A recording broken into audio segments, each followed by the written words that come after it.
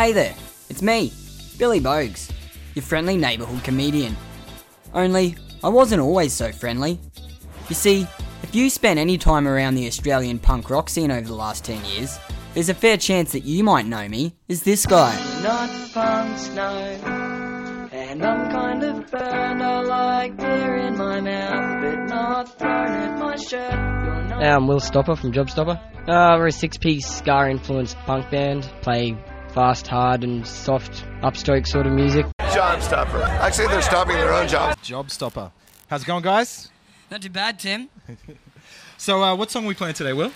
This is It Hot in Here or Is It Just You? Oh, fantastic. Great song title. Let's hear the track. Take it away. We'll put up a flyer in a music shop just saying, anyone interested in wanting to start a ska band. Put a note in the music store. Jobstopper, clap. That means they're ready. It's pretty cool, huh?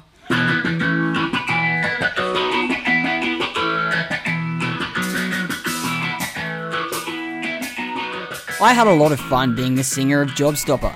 But you know what? I let my big fat ego go to my big fat head, and I turned into a massive jerk. Since the band broke up, I've had to do a lot of thinking, and I've found myself fascinated by ego, self-obsession, and well, big fat jerks. That's why I've created a new podcast, How to Not Be a Jerk and Make It.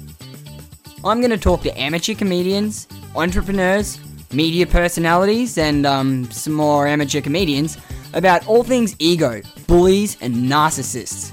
We'll tackle strategies on how to deal with those big fat jerks, and we'll talk about how we avoid becoming one ourselves. How to Not Be a Jerk and Make It. A new podcast by me, Billy Bogues. Coming soon.